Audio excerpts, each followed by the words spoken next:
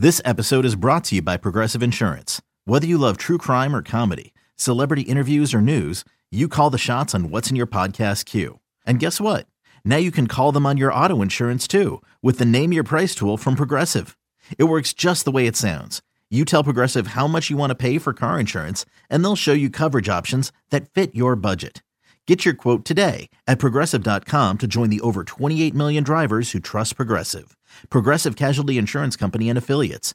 Price and coverage match limited by state law.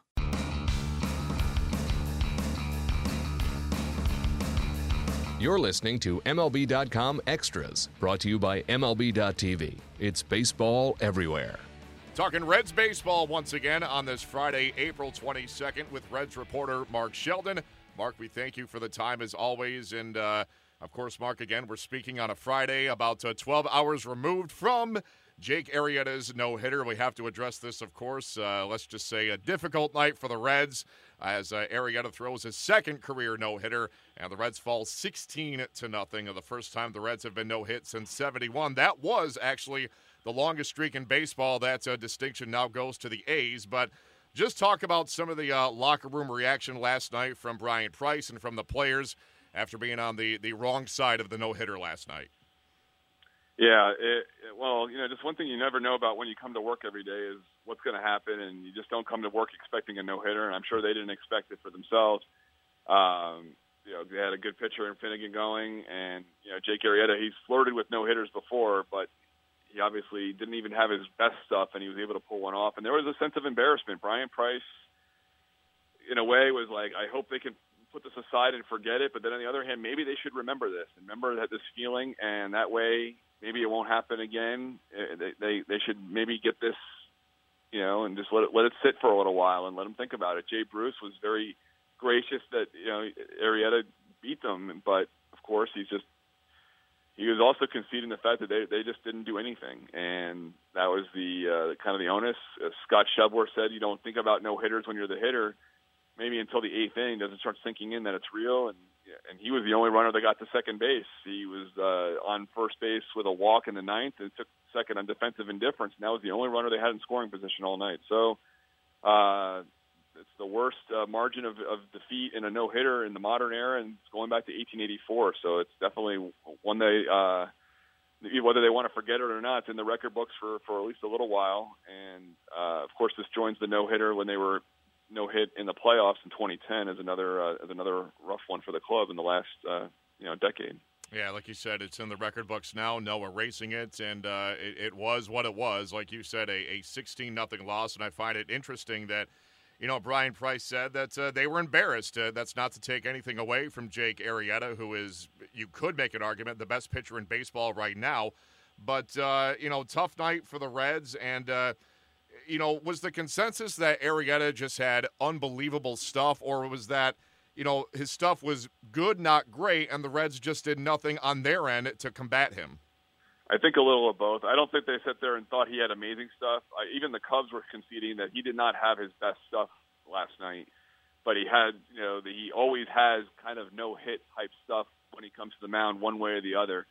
And they had a couple of close calls. They did have a ground ball that went to third base, and Bryant made a nice play and two-hopped a throw to Rizzo. And one of the key plays really was in the fourth, I believe. Suarez walks, gets picked off by David Ross at first base while Votto's batting, so they were able to realign the infield, and Votto hits a ball for a diving stop by Rizzo, and who covered, Arrieta was covering and got the out, but if Rizzo is covering first base, that ball is going to get through, and that's a hit, and we're not even having this part of the conversation. So, but generally it was just a good old-fashioned beatdown. The pitching, Brandon Finnegan said he had good stuff. He felt better last night than he did against the Cubs when he had a no-hitter going into the seventh inning. But the relief behind him certainly didn't give them much of a chance. Yeah, and I find it interesting about Finnegan. The first time around against the Cubs, he brought the no-no into the seventh inning, I believe, in the Cubs home opener. He was fantastic. And last night, even though the onus kind of fell on the bullpen for that blowout loss, 16-0, it's clear Finnegan did not have his best stuff, did not have the stuff he had against the Cubs the first time around at Wrigley. What were the differences between the two starts for him? he maintains that he thought he had better stuff than he did at Wrigley. He felt like the 2 home run balls, he certainly would like to have those back, but he didn't regret the other hits that he gave up. He felt like they were just hits. They happened, but he didn't. The home runs he definitely would want back, but his consensus was that he felt better and he thought he threw better than he did. And you can't explain how sometimes guys that feel horrible or they're not having a good bullpen before the game. They go out and have their best game of their career. And sometimes it's the opposite, and it's the way it went.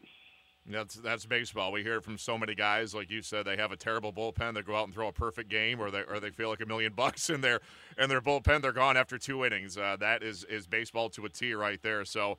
Again, not a good night for the Reds, to say the least, on the wrong end of Jake Arrieta's second career no-hitter. Moving on from that, somewhat interesting stat following the blowout loss last night. The Reds are now, according to Baseball Reference, 0-4 in blowout games, which is classified as anything 5 runs or more.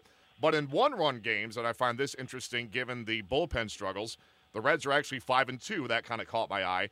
Is there enough of a sample size here, Mark, to say that most of the victories the Reds are going to earn this season are going to be of the hard-fought variety, and they're not going to have too many laughers during the course of this season? Until they get their bullpen situation straightened out, that does seem to be the case. That stat's only a little misleading because there's a couple of occasions where they had a bigger lead going into the 9th inning, and things got hairy towards the end, and the other team came back. Like the Cardinals, they lost to the Reds 9-8.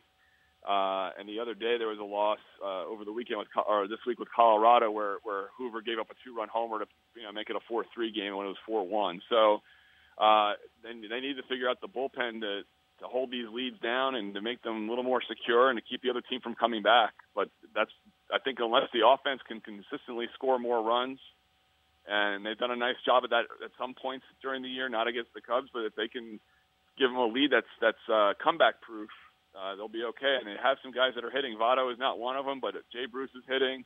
Zach Kozart's hitting really well. And Adam Duvall's hitting. So they have to find a balance where the starting pitching, the hitting, and the bullpen are all kind of working in tandem. Yeah, let's go back to the bullpen for a moment. As just recently, a day or two ago, nothing more than that, Brian Price saying that they're going to go closer by committee, and J.J. Hoover's not going to be the everyday guy for closing situations in the 9th inning. But Price also made it clear that he's still a big fan of J.J. Hoover, wants him to get straightened out because he wants to put him back into that closer's role as quickly as possible. And closer by committee is one of those terms in baseball that's kind of frowned upon. It's kind of poo-pooed as something that, well, good in theory, not so great in practice. What are your thoughts on this? Could this work out for the Reds? It could. The real issue, though, is I'm not really sure who else they have an option besides Hoover. It's not like all the relievers leading up to him have been doing a bang-up job either, and Hoover's the weak link. It's not like that at all.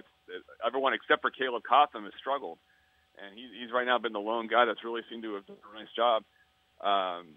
Tony Cingrani would seem to present himself as a really good closer candidate with his background in college as a closer, and just that he throws real hard.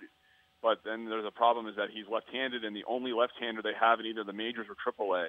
So there's really no way to set up to get to the 9th inning with another left-hander if he's not there.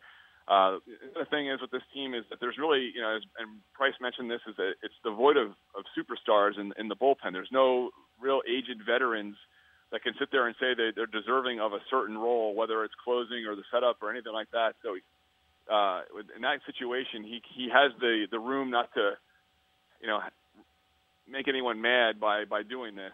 Until they earn it and show it on the field with performance, he's got the right, I guess, to make a closer by committee and have the best guy, surface. I honestly think that once the rotation injuries start ending and guys start coming off the disabled list, Homer Bailey, Anthony DeSclafani, and John Lamb, et cetera, I think you might see some of those guys that are currently in the rotation may migrate over to the bullpen. And to me, a guy like Alfredo Simon, if he's healthy, could possibly be the answer to their 8th inning or their 9th inning issues, because I think he could certainly step in and close and not have as many issues if he's on. Yeah, it's amazing. For so many years, you took that closer's role for granted because you had the best in the game doing it, just Mr. Automatic. He, of course, now with the Yankees, meaning Aroldis Chapman, and now the Reds starting from scratch, trying to figure out the ninth inning jigsaw puzzle. J.J. Hoover, at least for the time being, not the answer. We'll see how this corrects itself as the season wears on. Mark, in the time we have left, you mentioned some of the guys still on the mend in the starting rotation among the DeSclafani and Bailey. Give us health updates on them. Yeah, Bailey threw in Louisville Thursday night. He's going to have at least 2 more rehab starts, increasing the innings little by little.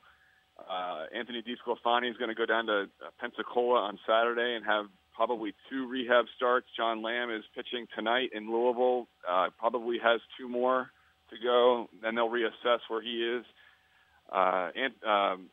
Lorenzen, who first had an elbow injury in spring training and then got sidetracked by mononucleosis and lost 20 pounds, he's just started playing catch again, and his future is right now murky in the sense that they haven't really addressed the idea. They just want to get him healthy enough to be working out and pitching, but they haven't figured out whether they're going to try to express route him, maybe use him in a bullpen role. He's another guy that could represent as a closer possibly, and but if not, obviously he's a rotation guy too. That's what he wanted to compete for in camp. So some things remain to be seen, but they are going to get some guys back within the next 2 or 3 weeks.